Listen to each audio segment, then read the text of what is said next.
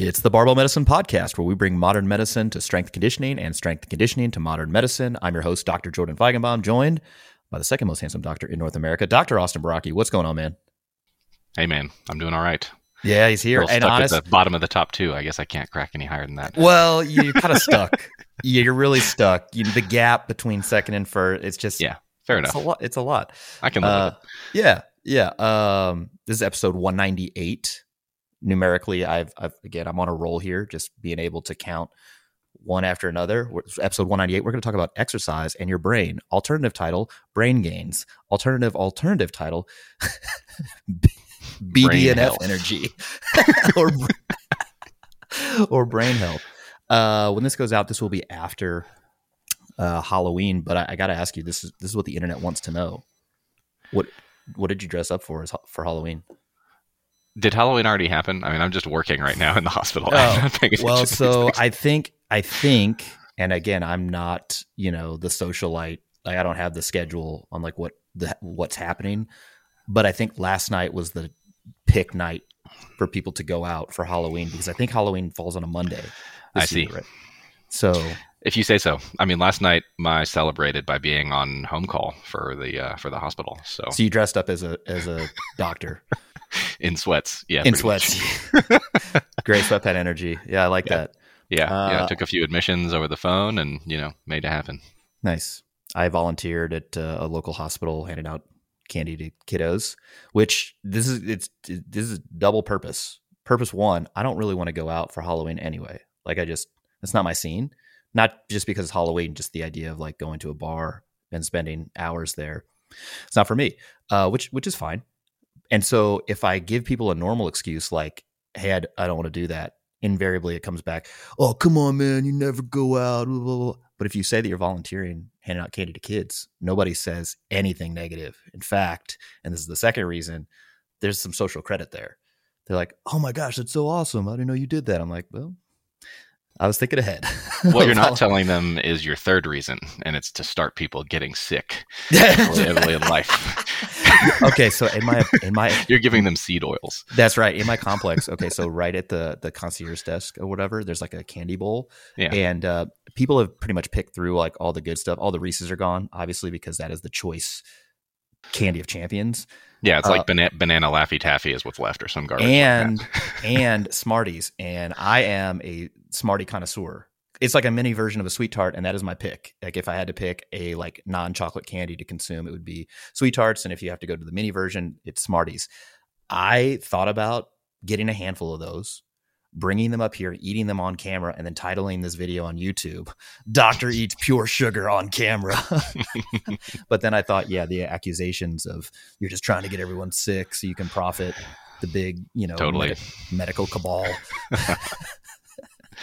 Maybe next year. Thoughts for next year. Plans to take over the world. That's right. Yeah. Yeah. I also thought about going as you, but then I thought that would be a very niche costume. Extremely niche and nondescript. I should, if and when this goes up on YouTube, I think it'll go up on YouTube. Just usually don't do the introductions because people are like, we don't care. We want the information. Claire last year, it was either last year or it might have been 2020. She went as me and wow. Killed it. I remember that. Yeah, I was like, is that me? Did I get a smaller version of me? Interesting. Other announcements before we get into this. Obviously, we have some live in-person learning events coming up, some seminars. So we'll be in LA in a few short weeks. I think there are 2 spots left. So if you're listening to this and you're in California, California is accessible to you. You like California, you can get to California. You don't even have to like California. Honestly, yeah. I mean, whatever. You can just come hang out with us.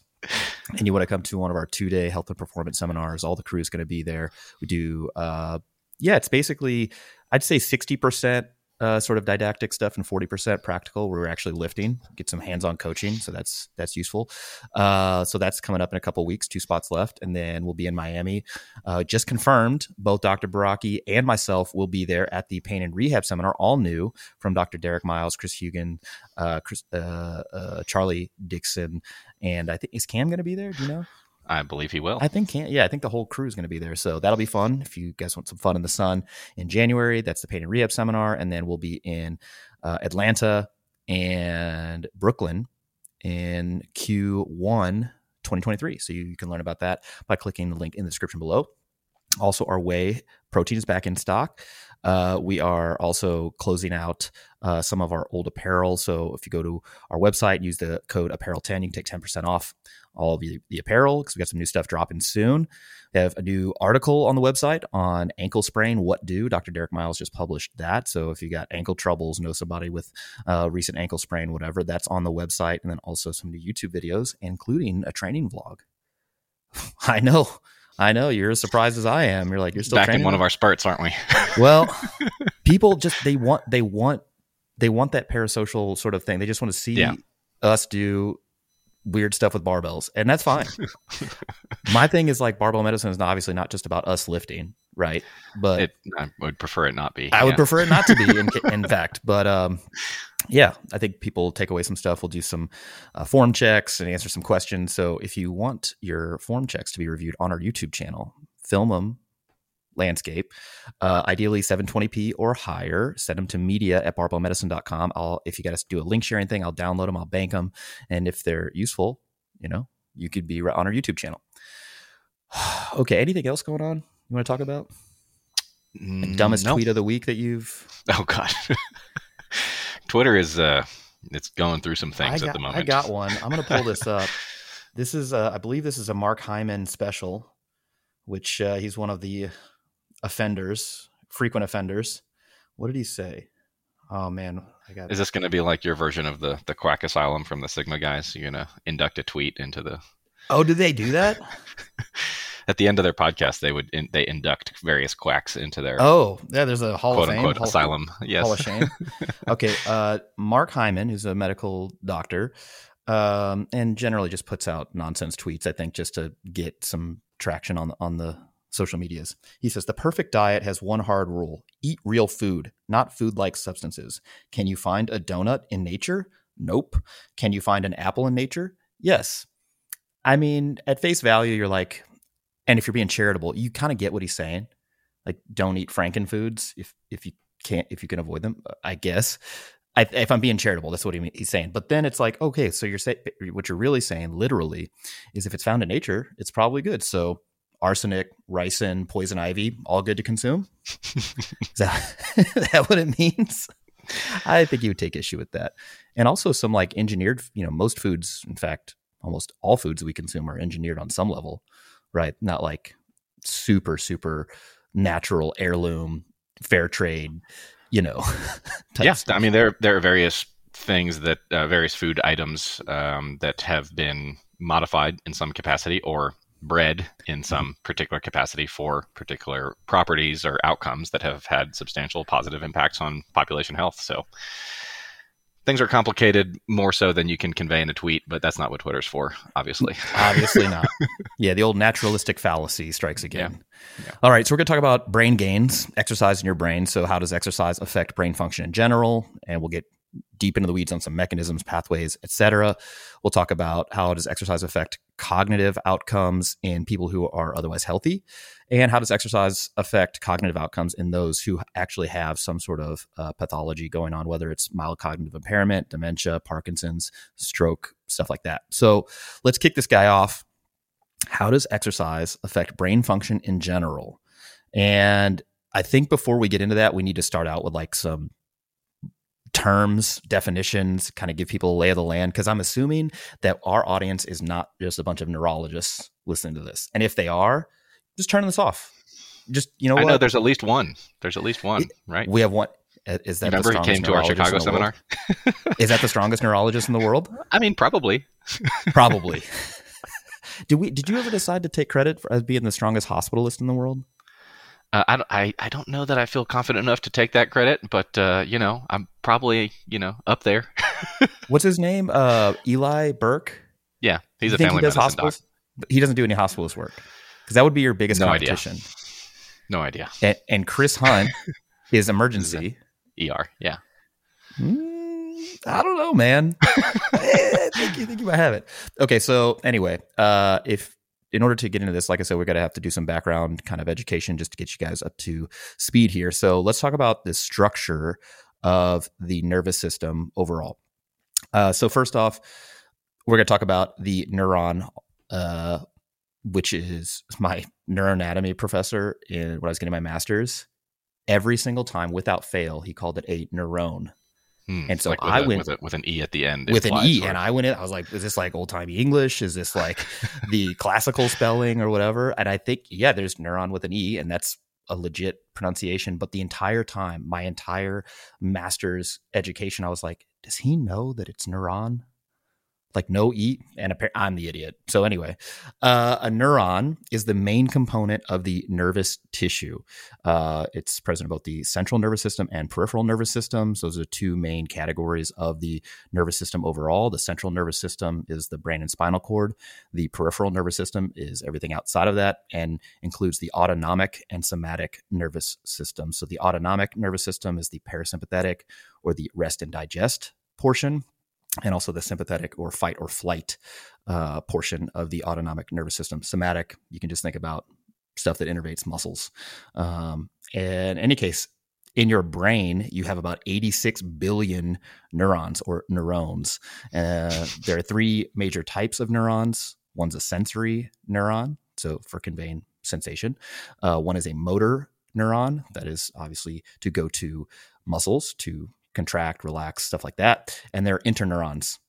They do just what they sound like. They connect other neurons to neurons. And basically a neuron is a nerve cell, and it's responsible for receiving signals. It's a combination of electrical and chemical signals, and they basically pass the signal along to other neurons or tissues or other sort of end organs or end systems via synapses, which is a fancy way of saying just like the way they connect to those tissues, neurons, etc.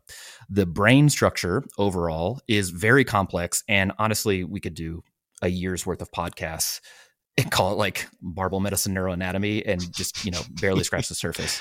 But for this podcast, you'll need to know a few terms. One is the cerebrum. The cerebrum is the largest part of the brain, and it's separated into two hemispheres and four different lobes: temporal, occipital, frontal, parietal.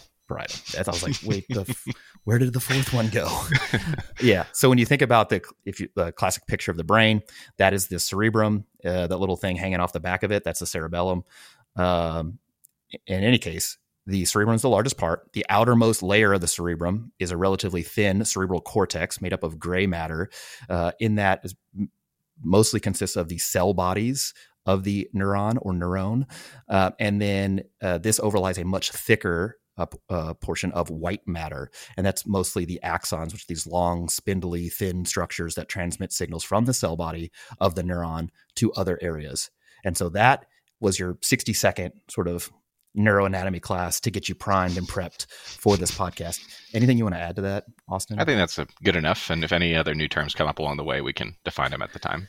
Hey, here's a question, kind of related. I know when you do your pain lecture at the seminar, you draw a cross section of you draw a brain, right? Yeah. Do you use two hands or one hand? One hand. Oh, okay. Do you draw the spinal cord, like a hemisection of the spinal cord? Yes. You use one hand or two hands? One. That's how we know you're not a neuroanatomist.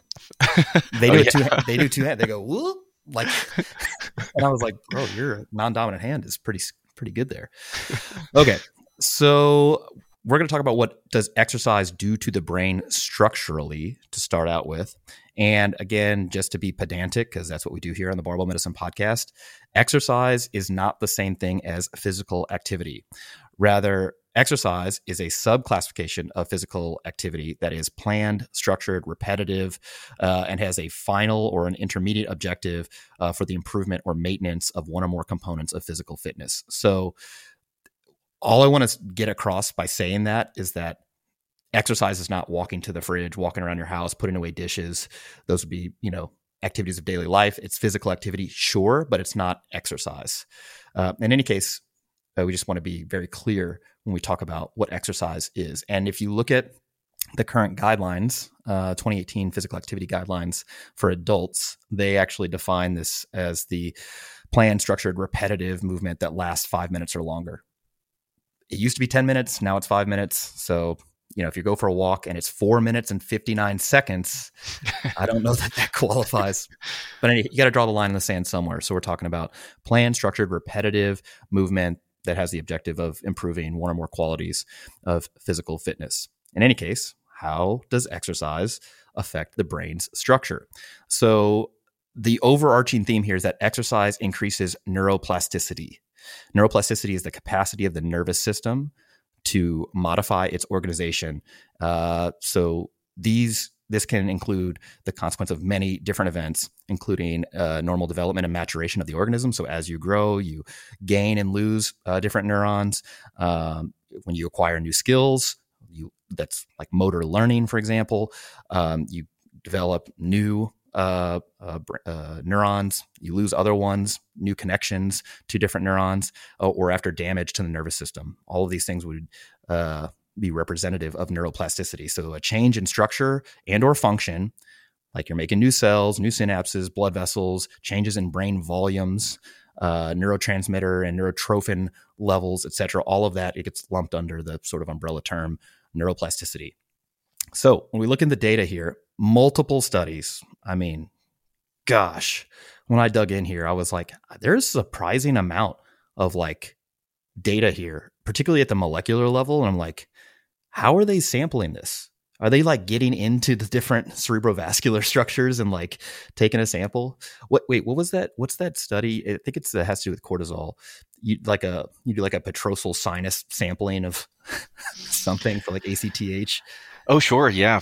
I mean, I am not involved in the kind of decisions where you're going in through somebody's face to sample that vein. But I suspect maybe if you're working up like an Addison's disease, or not an Addison's, Cushing's disease sort of situation, that may be something that's involved. The petrosal sinus sampling. I was like, wait, not what? Something that I touch very often.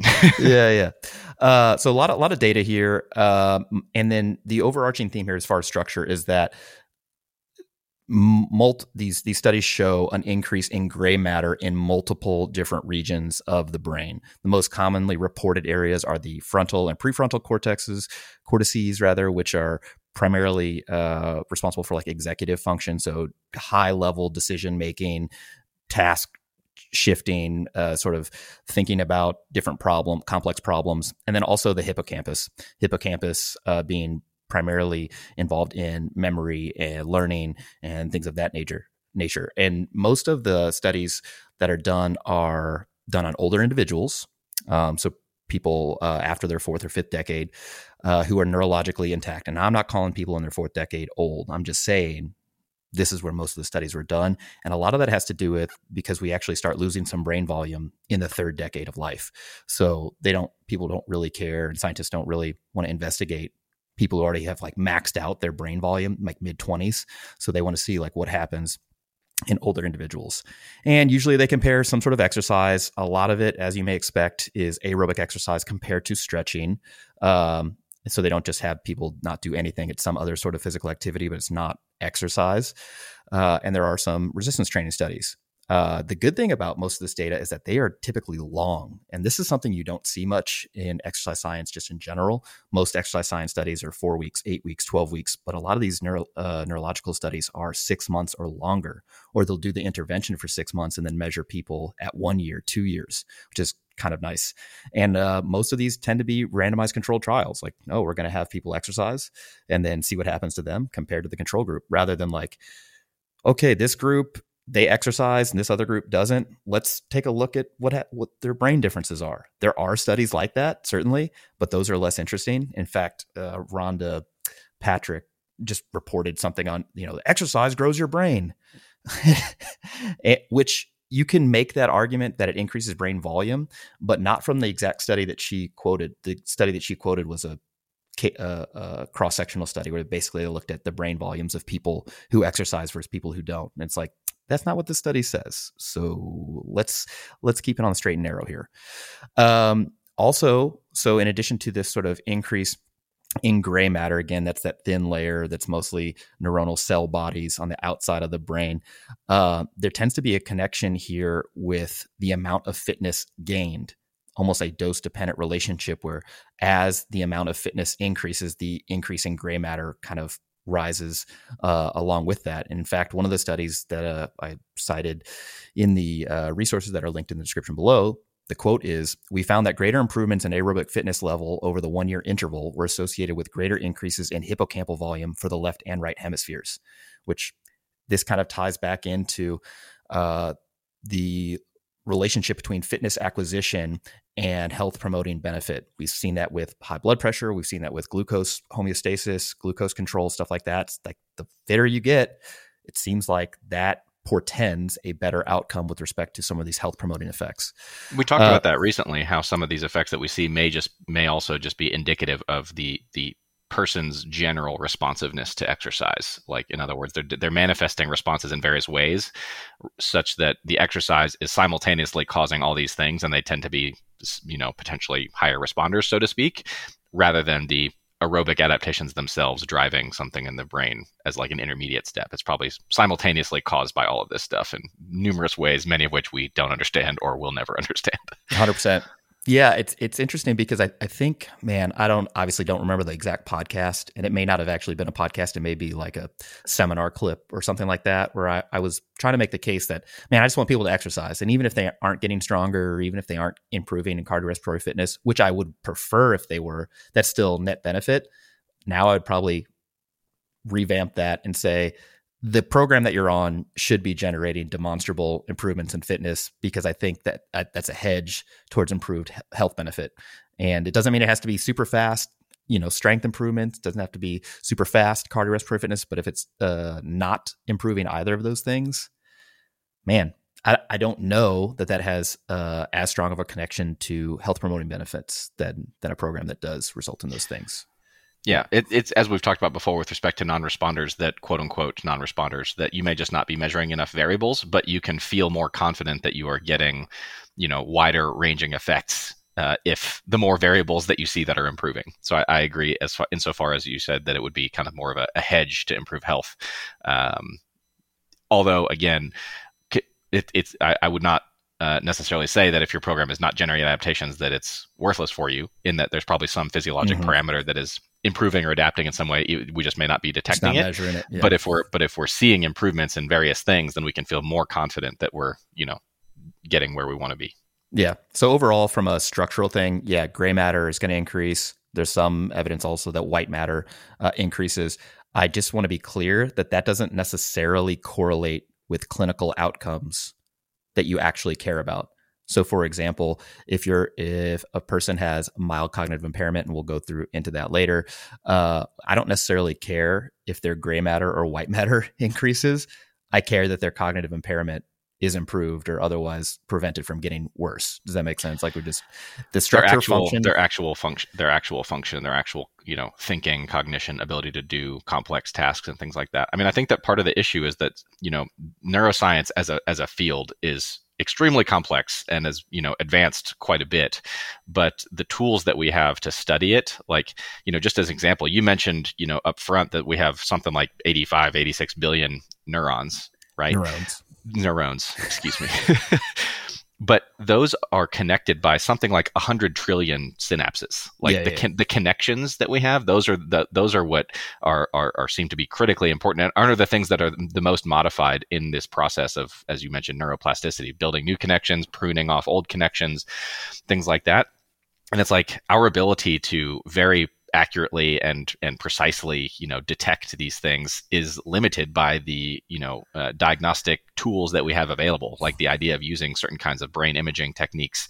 I mean, have you seen what some of the first the first head CT scan, when that came out, it was a horrific pixelated mess. Mm-hmm. And now we have definitely more, higher resolution stuff and functional MRI looking at blood flow and things like that. But the tools that we have to research this stuff to some degree present an inherent limitation for our ability to really detect, which connections are happening where and all sorts of other really complicated stuff. I don't know if you read this book, but a book called Models of the Mind by Grace Lindsay. I read it a year or two ago. She's a computational neuroscientist and kind of walks through the whole history of neuroscience and our understanding and our modeling of this stuff, and really through the lens of math mostly. And it was a super interesting read as far as how we have figured out what we have so far, but it still sometimes feels like we're just in the dark with a lot of this stuff. Yeah. In fact, like the latest technology, at least that I'm aware of, that they've even moved past this functional MRI to magnetoencephalography. Well, that sounds awesome. Yeah. Basically measuring the magnetic field generated by the electrical activity of neurons. And, there's some smart people out there. I know. I'm like, dang, man, you guys are on a whole nother level. So that's with the structure. So the TLDR of that is, it does look like various areas of the brain, their actual volume seems to increase secondary to exercise. So that's structure wise. One of the key components to kind of driving that increase, and also driving maybe the increased connectivity that Austin was alluding to, improvement in these neuronal circuits, has to do with these neurotrophic factors that exercise also tends to increase. One of the big ones that we'll keep coming back to over and over and over and over again is BDNF, or brain-derived neurotrophic factors. So neurotrophins are growth factors that are expressed in the brain and the peripheral tissues, so tissues outside of the brain, that regulate many different aspects of the brain cell or the neuron and their function, including things like growth, the type of neuron, the connectivity, repair mechanisms, etc. So BDNF is a specific type of neurotrophin or growth factor, and it has many roles. Its most crucial or most popular role is helping to form connections and circuits from neuron to neuron. Exercise increases levels of BDNF in the hippocampus and other areas of the brain, pretty much regardless of any type of training paradigm, whether it's high intensity, high volume, resistance training, or aerobic training. There does appear to be this sort of dose response relationship with how much BDNF goes up with sort of training volume overall.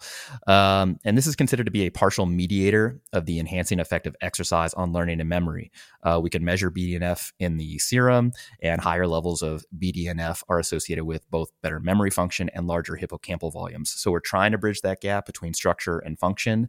And as far as like a mechanistic view of why this occurs, it's like, oh, well, exercise drives up BDNF. BDNF signals growth, enhanced connectivity, enhanced sort of efficiency as far as information transfer from neuron to neuron. That's one of the ways that this happens. There's other neurotrophic factors like IGF-1, for example. It's a similar type of mechanism that we think here. So the too long didn't read, or in this case, too long didn't listen. Exercise appears to increase both the size and the amount of sort of growth factors associated with neuron and brain structure sort of development.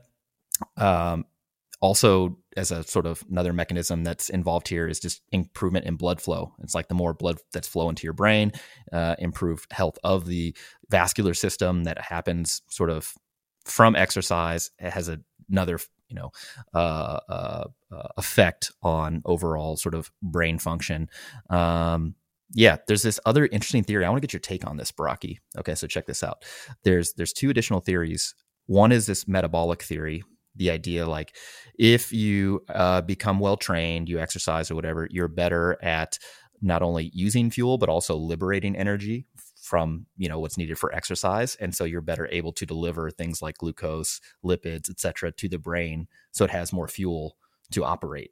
What do you think on that? I don't know, honestly, because I'm skeptical that our day-to-day brain function is substantially limited by fuel delivery to any significant degree.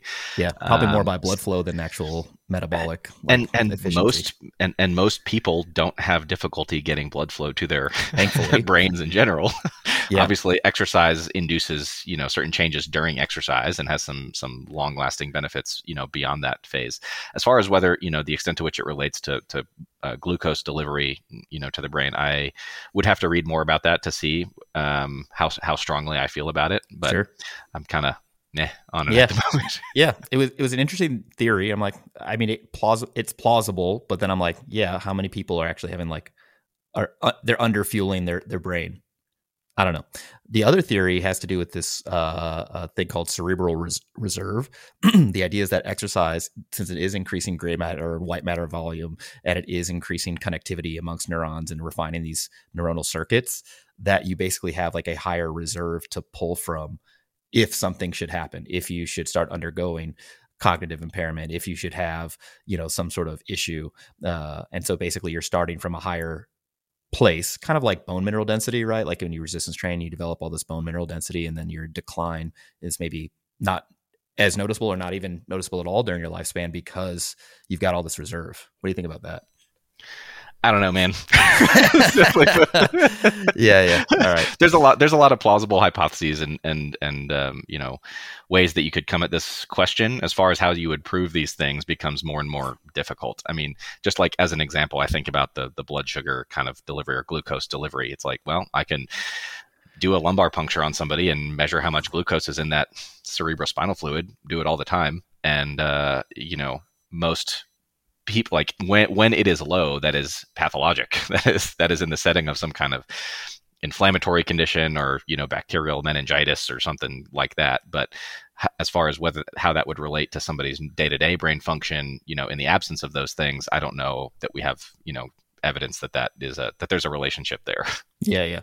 One of the interesting parts about this, that cerebral reserve is that it may like actually mask sort of pathology recognition, because you like don't get to a point where you're actually suffering until you've lost a critical mass of function and connectivity and stuff. It's kind of like sarcopenia. You're like, oh, you had all this muscle, and so you started, something was happening, but we couldn't detect it because you were compensating so well.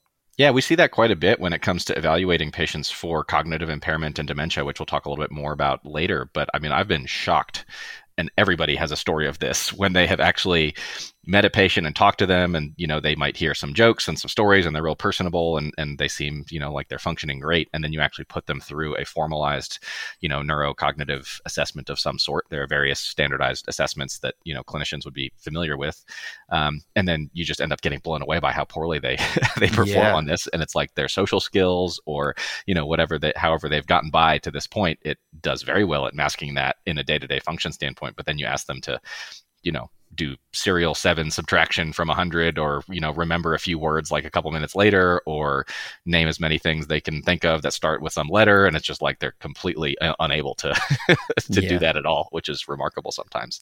I remember at the memory clinic, there was a person who he had memorized both forms of the MoCA.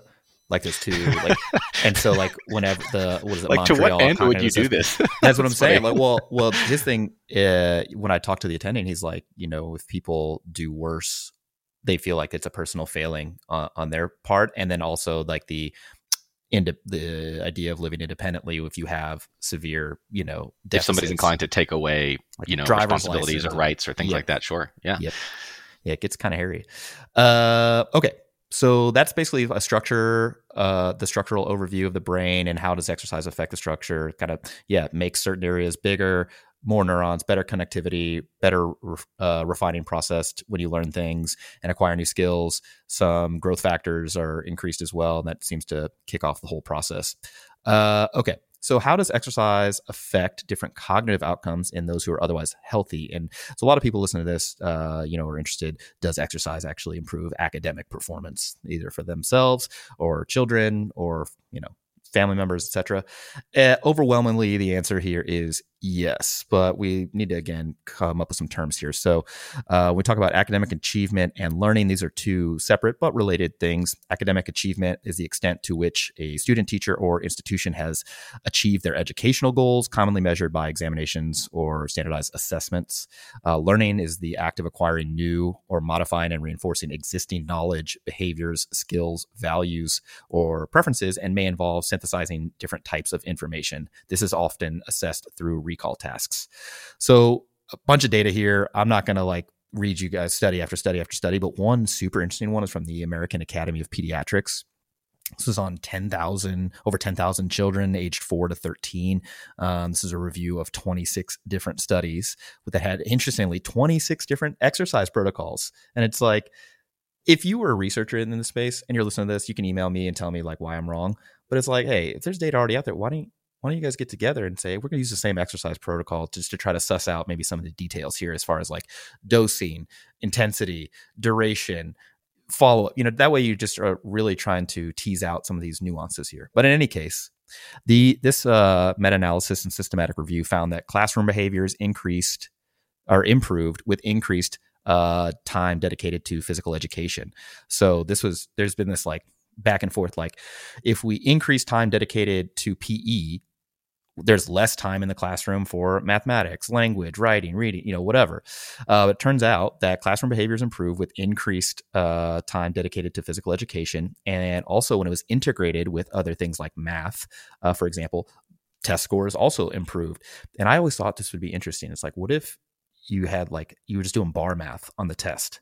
It's like if somebody's got 3 reds and a yellow, what is that weight? I don't know. That's how I would do it, but I'm not a math teacher. Also, in studies where they did not actually integrate it, but they just did an increased sort of amount of time dedicated to physical education, math performance improved, reading scores improved, writing scores improved, things like learning foreign languages, etc., all seem to improve. And that's in like grade school, right? So this also occurred in college. Now, the study here is a little bit different. It was over 1,000 subjects in this one, and the data was collected by the American College Health Association. And they basically reviewed the frequency of strength training episodes and GPA. And basically, more often that people strength train, the higher their GPA was. Now, granted, there can be some selection bias here. It's like, who's filling out these questionnaires and whatnot. But I thought that was interesting. It's like these people were spending more time lifting weights and had higher GPAs, so less, available time to study. It seemed like, wow, there's some potentially like indirect mechanism here with like, okay, it's maybe exercise is doing something to facilitate learning at higher efficiency. And then also maybe something to do with like psychological state and mood and things of that nature, but probably also some direct stuff. If you get more, better blood flow to the brain, you get better sort of, I don't know, you learn things as far as time management. I don't know. Some stuff. It's interesting. I mean, and then I suspect that there's a sweet spot for the amount of physical activity on an individual basis. That probably varies by person and things like that. That would kind of be the right dose for them in the context of what they're trying to learn. And you can kind of also think about it in relation to sleep, right? So it's like, people might be sleeping a certain amount, and they may stand to benefit from a learning standpoint, memory consolidation, synaptic pruning, all this good stuff that happens while you're asleep if they slept a little bit more, even if that meant that they spent a little bit less time studying or in the classroom. And I think about it similarly from an exercise standpoint. There's probably some parallel, processes that are happening there, and there's a sweet spot in terms of dosage that you get incremental increasing benefit with a little bit more and more exercise, even if that detracts from more dedicated study time or like butts in seats classroom stuff. Get your butts and then and eventually then there would be too much such that you would truly not be doing enough dedicated classroom work. So I mean, can you relate to this in your own experience? Because I think about it myself over my academic career, and I certainly can, both in the context of college stuff when I was studying alongside a lot of training for like competitive swimming when we were swimming 8-9 times a week, lifting 2-3 times a week, running another time. And it was like that was actually kind of tough to get what I had to do done alongside that volume of activity. And then that volume of activity scaled down quite a bit when it got to medical school, which was helpful because the volume of stuff I had to learn went way up. But even when we were at like peak academic study mode, right? So leading up to step 1 would be the typical time frame for that. I was still training on schedule every day, like, or like mid afternoon or so. I'd be up studying most of the day, go get my train done. And that like truly, I feel like kept me sane and probably helped me like learn the stuff and consolidate it better, so to speak, alongside maintaining a sleep schedule and stuff like that. So, I mean, yeah. I felt the benefits of that. I think I would have completely lost my mind and probably done worse if I had not kept a training schedule, just like if I had not maintained a sleep schedule around that time. Yeah. Yeah. There's definitely a sweet spot, because I was going to ask you the, like, would you rather, would you rather spend 2 hours training or 2 hours studying? You had to pick one or the other. And I think it really depends on what's going on, like, outside of all of that. So, for example, if you've studied enough or some, then probably training is the answer. But if you studied none, well, sure. The thing that's going to improve your test taking is you got to be studying, or, it's same thing. It goes right with sleeping, right? It's like, could you sleep 1 or 2 more hours, or do you need to study 1 or 2 more hours? So I don't know. It's funny, in med school, that's probably the most I've ever trained. Like, now that I think about it, it's probably the most I've ever like trained per week. But outside of that, all I was doing was studying pretty much. So I don't know. Step one prep was great for me, man. I was like 4 weeks of all, like, no class, no tests other than this one looming test that like decides the rest of your whole life. But I mean, I was training, 2.5, 3 hours a day. And then I would study for, 5, 6 hours. And just did that day in and day out. So overwhelmingly the data here is positive. Unfortunately, because all of the interventions were, heterogeneous, we don't really know the type, amount, frequency, timing of exercise that's optimal for sort of academic prowess. That remains to be seen, if we'll study that or, if that'll be revealed through study. But, I think would feel comfortable saying that exercising is likely to improve academic performance, particularly in folks who would otherwise not be meeting the physical activity guidelines. Yeah. And as I have said in other contexts on this podcast, I am skeptical that such an optimal dosage and formulation will be found. I think It is, like so many other things, just going to be really individual. Yep. Mechanism wise, and I know you love to opine on mechanisms. Yeah, I think this is interesting though. So it's like, okay, we know that there are a myriad of health benefits associated with exercise, right? So is it just the improved health that results in improved academic performance, so it's like an indirect thing? Or is it like, okay, maybe it's a mental health improvement driving this improvement in academic performance? Obviously, both things can be true. Or improved sleep quality. For example, we know that people who exercise before bed, people are like, I have a tough time going to sleep after I work out. We're like, yeah, that's pretty well documented in individuals who are sensitive to that. But even if it takes you longer to go to sleep, we know that your sleep efficiency, like the sleep efficiency goes down because you're spending more time awake in bed, but your time to get into deep sleep is actually faster after exercise. There's also this other kind of social factor, maybe people who are in different socioeconomic status, different classes, they're bridging that gap by exercising alongside other people. So they're making relationships they might not otherwise make. Or if they're all the same, maybe they're bonding amongst their cohort. There's potential social influence there. I don't know. I kind of view it as a black box. It's like exercise goes in and outcomes like improved. Generally good things. Good things come out. Yeah. And like whatever's happening on the inside, we don't know all of it, but we don't need to know all of it. It's interesting, but like we don't necessarily need to know like the why. But it is, I'm curious though. I don't know. What do you think on that? Yeah. I mean, there may be one component of it that is a little bit more of a quote unquote active ingredient compared to another. And I can see a situation in which that might be useful to know if you wanted to like hammer that a little bit more. But the same thing, man, like there's probably different mechanisms that are at play. It just more or less degrees for different people, so I am skeptical that there will be a one simple answer to any of this stuff. Yep. Until next time. Okay. So that has to do with like academic performance actually measured in academic settings. Memory is another factor that people are concerned with. So the brain preserves and stores acquired information, and this enables us to perform an action or recall the fact. The overwhelming majority of studies show improvements in working memory, recall, and similar tests of memory with both chronic and acute exercise exposures. So they've got everything from like literally a 3-minute high intensity interval training thing, and then they have people take a test, or they have people take the test and do that afterwards and then retake a similar test the next day. That shows benefits. They show chronic exercisers also do better than people who are physically, insufficiently active. There's a caveat here, and this is something interesting that I kind of want to get Dr. Baraki's take on, is that it looks like high intensity exercise right before the test is not good for test taking, that people tend to do a little bit worse. There's like a transient decline in cognitive ability right after high intensity exercise. And so the way I think about it is like, Austin, if I had you do a heavy SBD workout and you were like, man, that was tough. You rated it session RPE 10. And then you got to go take step 1. And you're like, I'm a little tired. Yeah. I mean, I buy that, I think. Yeah.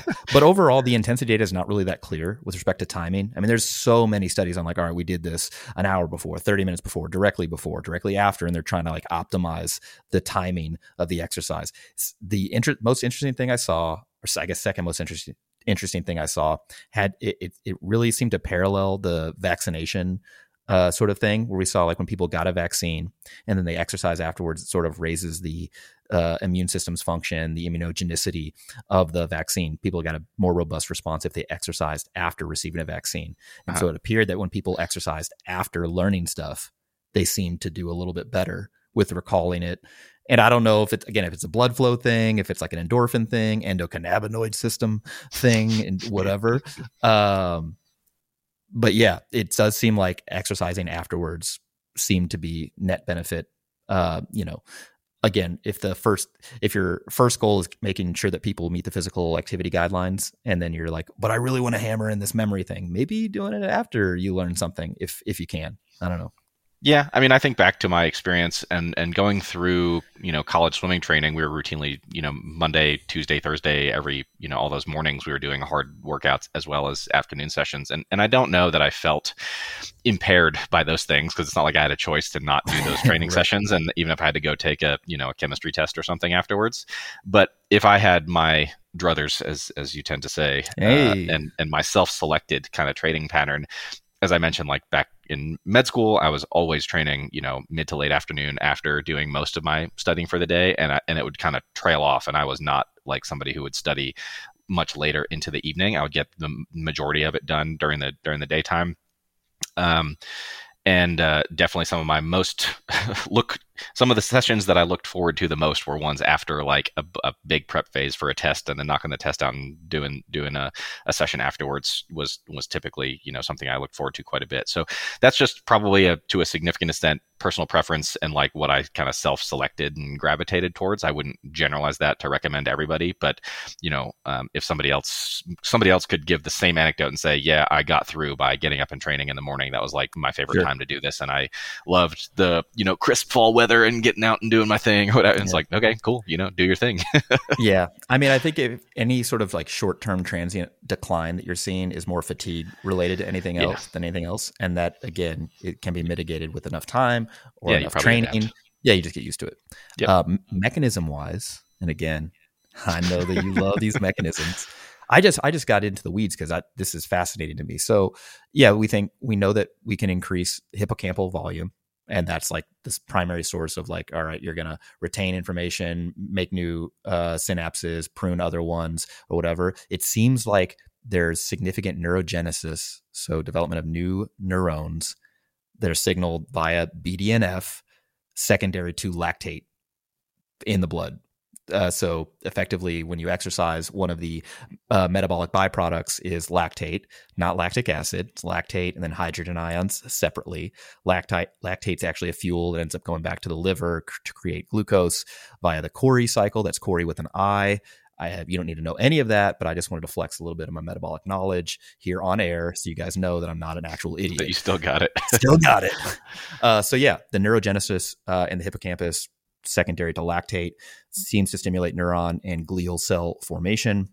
Also neurotrophic factors, again, BDNF goes up, also seems to be driven by lactate. An improvement in brain circulation due to increased blood flow in the cerebrovascular system. That's just a fancy way of saying the vascular system of the blood vessels in the brain.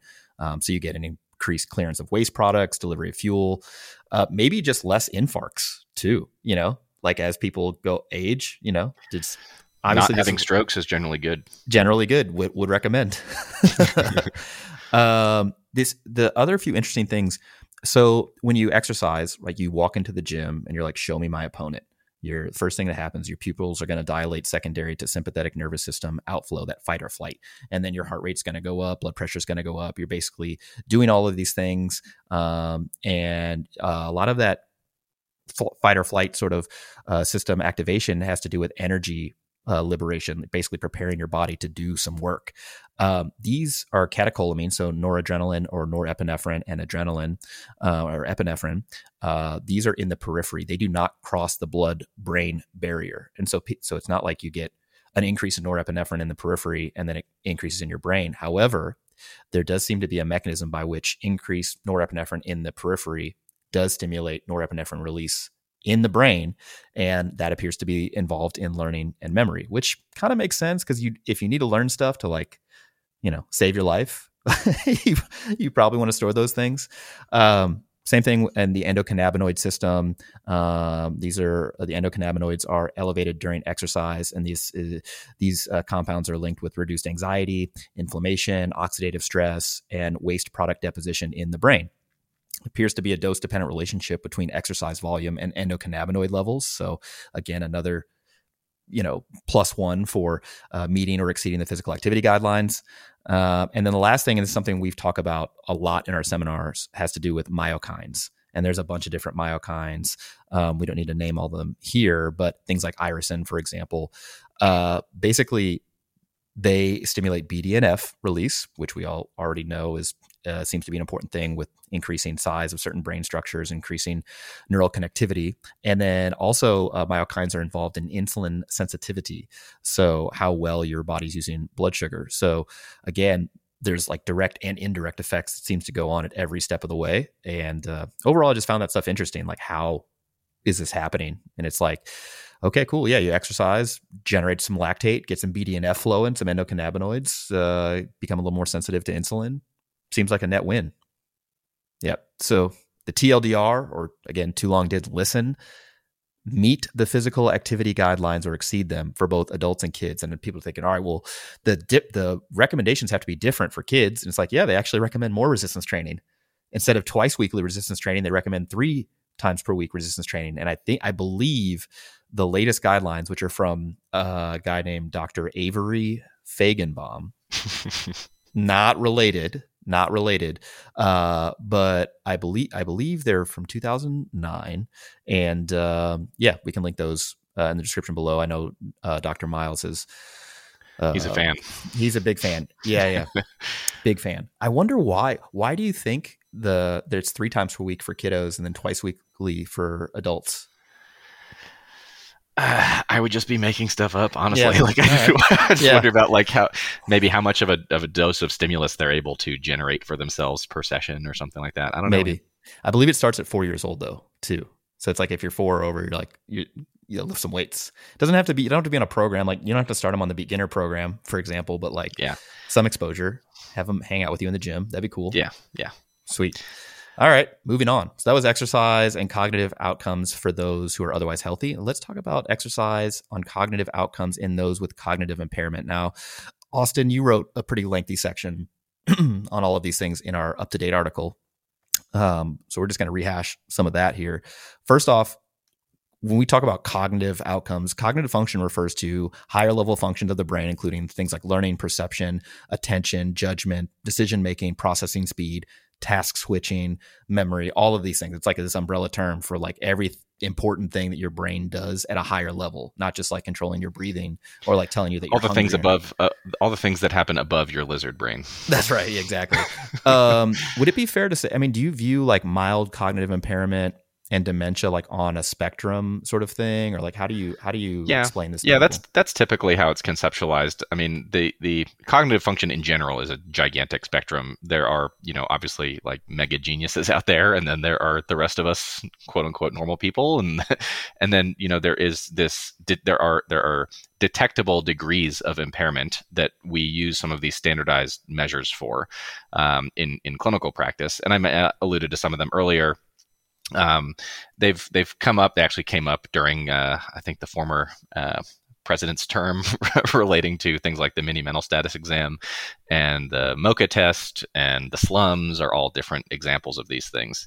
And so they are standardized testing measures that are used to assess various aspects of all the things that you just described cognitive function, be it things like attention, judgment, processing, various things like that. So the idea of mild cognitive impairment, it kind of is like, we have similar concepts in other disease states where there's kind of like a almost a subclinical or a preclinical kind of state where it is not massively impacting somebody's day-to-day function, but it is detectable on these kind of things. So it can be pretty subtle. And as I mentioned earlier, it could be actually completely not detectable if you just like are hanging out with somebody and conversing with them. Rather, if you put them through one of these formalized assessments, you may actually see a degree of impairment that may surprise you, or it may be specific to a particular domain of cognitive function, and that may relate to like which area of their brain may be impacted by this, if there is a kind of regional, disease process going on, or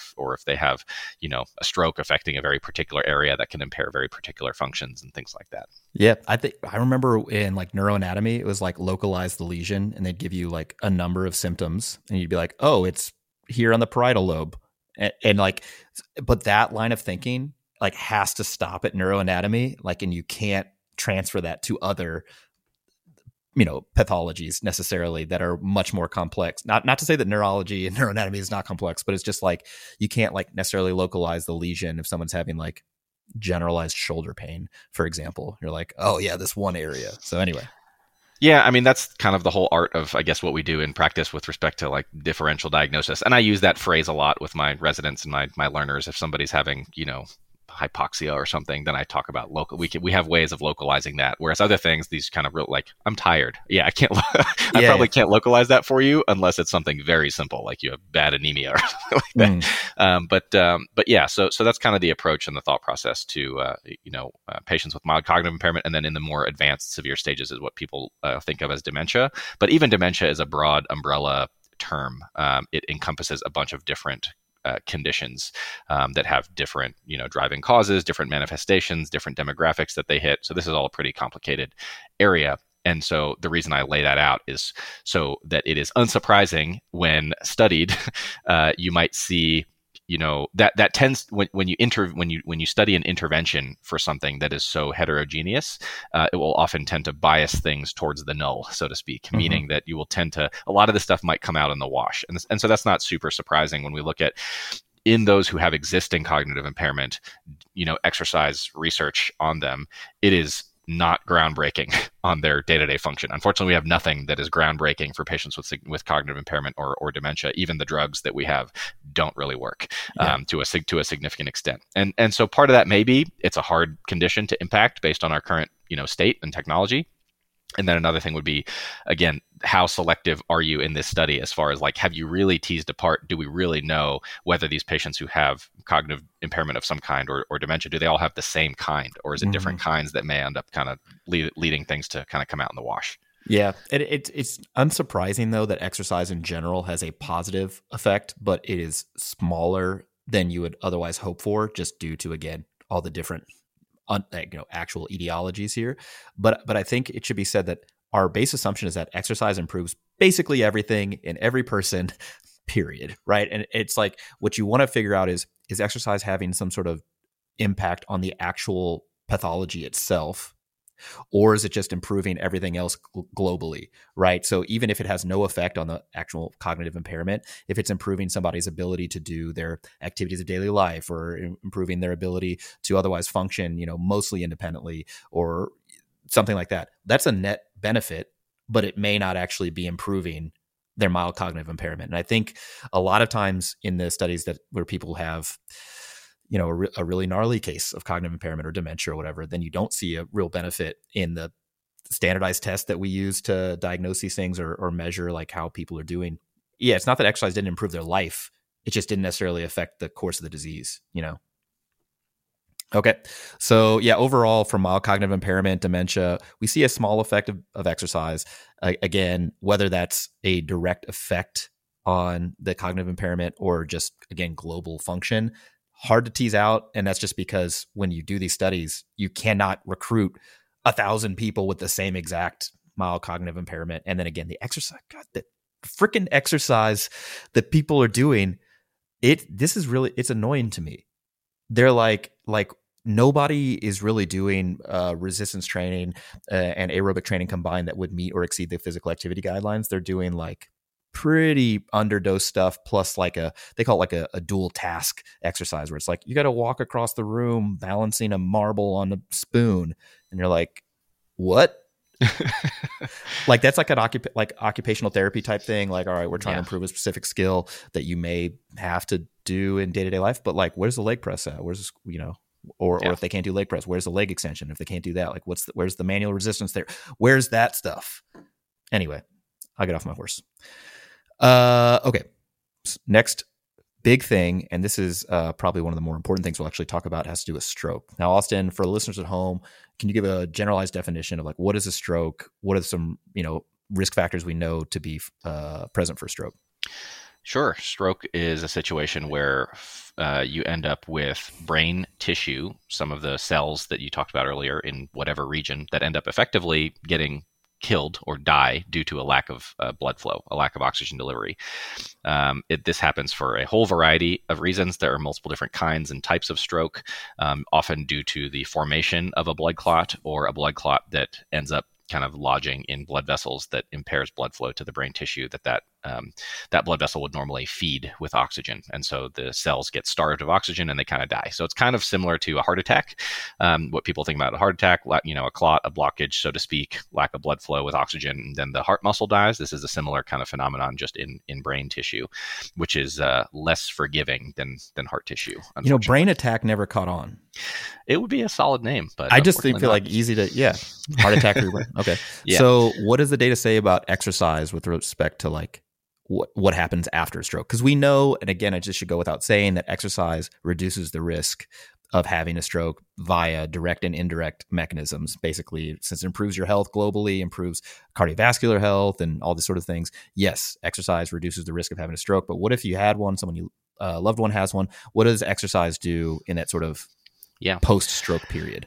It is critically important for the vast majority of patients who are able to do it. Now, I will say that, the brain is complicated. As we've said, it has a whole bunch of different areas. These different areas do different functions, and you can have a stroke affecting any one of these different areas. And so strokes can manifest with different things. So some people can have strokes that affect their speech or their swallowing ability or their sensation or their vision or their, ability to think, or their, motor function in a particular area of their body. So it could be their arm more than their leg, or their leg more than their arm, or both, or a whole side of their body, or, whatever the case is. So it's very, again, heterogeneous, really variable.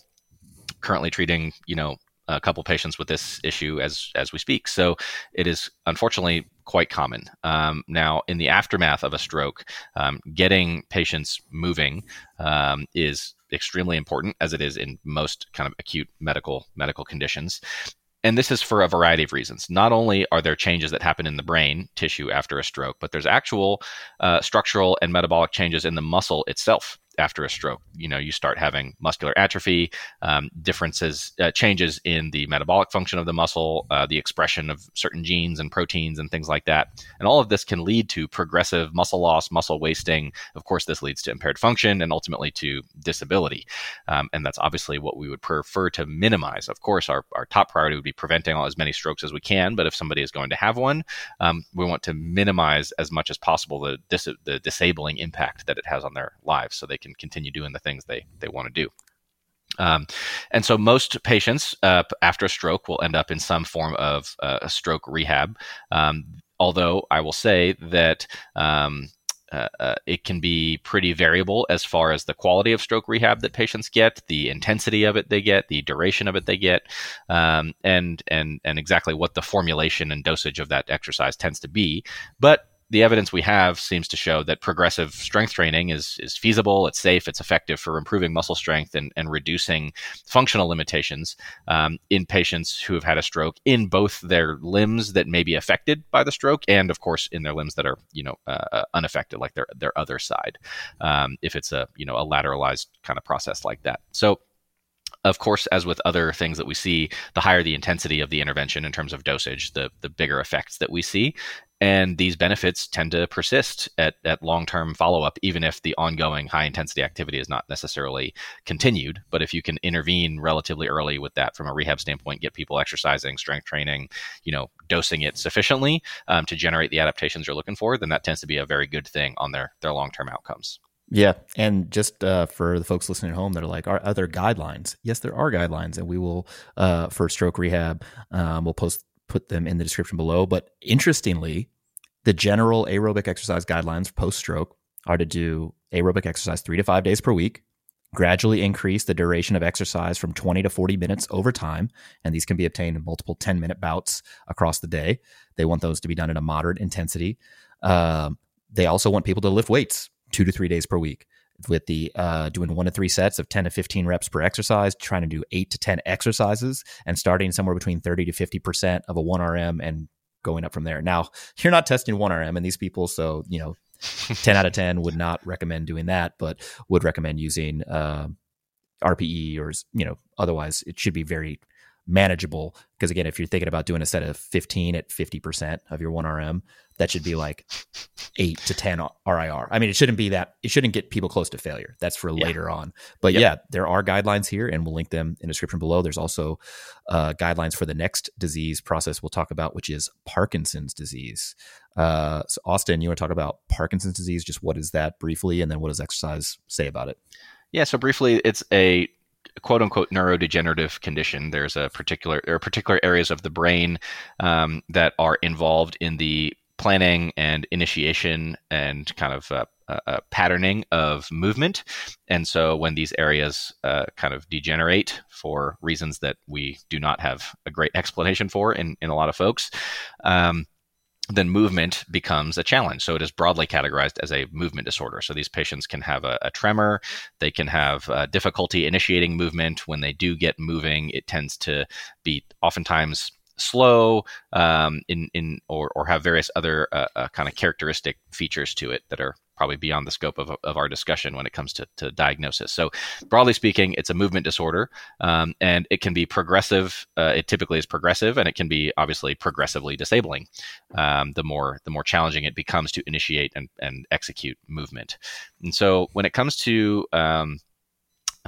resistance exercise in particular and exercise in general, we do tend to see some benefits on their function for sure, because there's there can be impairments in posture and their gait that can lead to a significant increase in the risk of falls and other things. And so definitely we see improvement in those functional kind of characteristics, those aspects, when these patients are exercised. Of course, as with all the other topics we've talked about so far, the studies on this seem to involve very different interventions, heterogeneous interventions. And again, that tends to lead to the outcome effects that we see kind of coming out in the wash in a lot of situations. But they can, just like anybody else, they can gain strength, they can gain muscle mass, they can gain endurance, they can improve their, mobility, not like stretchy mobility of course they can, but that's not what we're talking about, but their ability to get around and do their day-to-day tasks, which is all great news for folks who are suffering from this condition. The bad news is that the way that this has that effect is not necessarily by like regrowing these areas of brain tissue that have been impacted by Parkinson's. So we don't see, they're dopaminergic neurons in the basal ganglia that are affected sprouting back to normal. It's kind of like what you said earlier. It's benefiting them by building up other aspects that are not affected by the primary condition, such that they can, improve or maintain their function for a bit longer, if that makes sense. Yeah. Again, the way I view the Parkinson's and mild cognitive impairment all the way up to dementia, as far as exercise effects, like on people's function, quality of life, et cetera, it's like you're giving them more tools in their toolbox to effectively compensate and live a mostly normal sort of life. Effectively, they have more options, more strategies for movement, and for interfacing with their environment that they otherwise would not have because they were not training. Yes, with stroke rehab, you're getting some increased like signaling to the motor cortex to like develop new connections and this, that, and the other. But as far as like treating the underlying disease so much, with Parkinson's in particular, you're probably not doing anything to the, striatum that,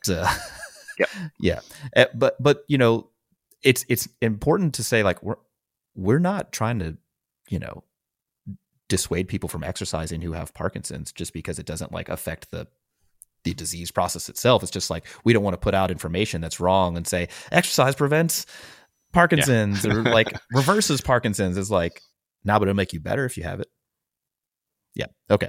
We're actually going to do a separate podcast for probably the big topic that people want to know with respect to exercise and sort of brain function, at least the way people view it. Although that would be a slightly reductionist kind of view of what, different mood disorders are. So things like depression, anxiety, etc. We'll do a whole nother podcast on that, where we can detail the ins and outs and the nuances, if you will, on how exercise affects those things. But I think the take home here, as we wrap this up, overall, we would want everybody to meet or exceed the physical activity guidelines, whether that's if you're an adult and you're seeking like, staving off mild cognitive impairment, if you're thinking about performance on the job site, or if you're in, school right now and improving academic performance, or for your kids, like all applies here. unfortunately, there's a lot of inconsistencies in the literature, just again, due to the various types of exercise interventions, the various types of testing, the various different subject characteristics, and again, exercise being just grossly underdosed in a lot of these studies. So yeah, most of the study results, especially when pooled together in a meta-analysis, it's like, oh, not as big of an effect as we prefer to see, not as exciting of information. But that doesn't mean that exercise cannot have a profound effect on people's quality of life in their day-to-day function and just overall sort of health. And so 10 out of 10 would recommend, even if a meta-analysis says a small to modest benefit. Like, to me, that doesn't really encapsulate the improvements that somebody can have in their life if they're able to function mostly independently or completely independently, for example. Mechanistically, I think it's interesting, and we'll continue to suss these things out. And I can't wait to report more on these things. But I don't think that's where the focus should be if you are a practitioner, meaning that I don't think you need to tell somebody, yeah, we need to do resistance training because it's going to increase your BDNF levels. Yeah. Rather, I would focus more on like, yeah, if you exercise, you're likely to improve your health overall related to different risks of things like stroke, risk of things like atherosclerotic cardiovascular disease, type 2 diabetes, et cetera, and overall having this, keep making deposits in your physical 401k so that if something should happen later on in life, well, when you make a withdrawal, you're not on E, you're not getting that overdraft. Is that too many metaphors? I think I did too, like just too many. It's like 401k, overdraft. Like how many can I do? Anything else you want people to take home from this? No, I think we covered it. Train. All right. Yeah. If that was not clear. Yeah, should train. So all of the studies that we talked about and referenced here and guidelines and stuff are linked in the description below. Also links to our seminars if you want to join us for a live in-person learning event. T-shirts, again, the sale. You can use BBM10, take 10% off all of the apparel that we're closing out before the new drop hits probably towards the end of November. And make sure to check out our new YouTube videos, our new articles on our website, all in the description below. This has been episode 198 on the Barbell Medicine Podcast, where we bring modern medicine to strength conditioning and strength conditioning to modern medicine. I'm your host, Dr. Jordan Feigenbaum. Thanks to Dr. Austin Baraki for joining us. Before you guys go anywhere, please leave us a 5-star rating and a review. It really helps drive traffic to our podcast so we can keep bringing you all the latest nuance in health and fitness. We'll catch you next week and every week right here on the Barbell Medicine Podcast.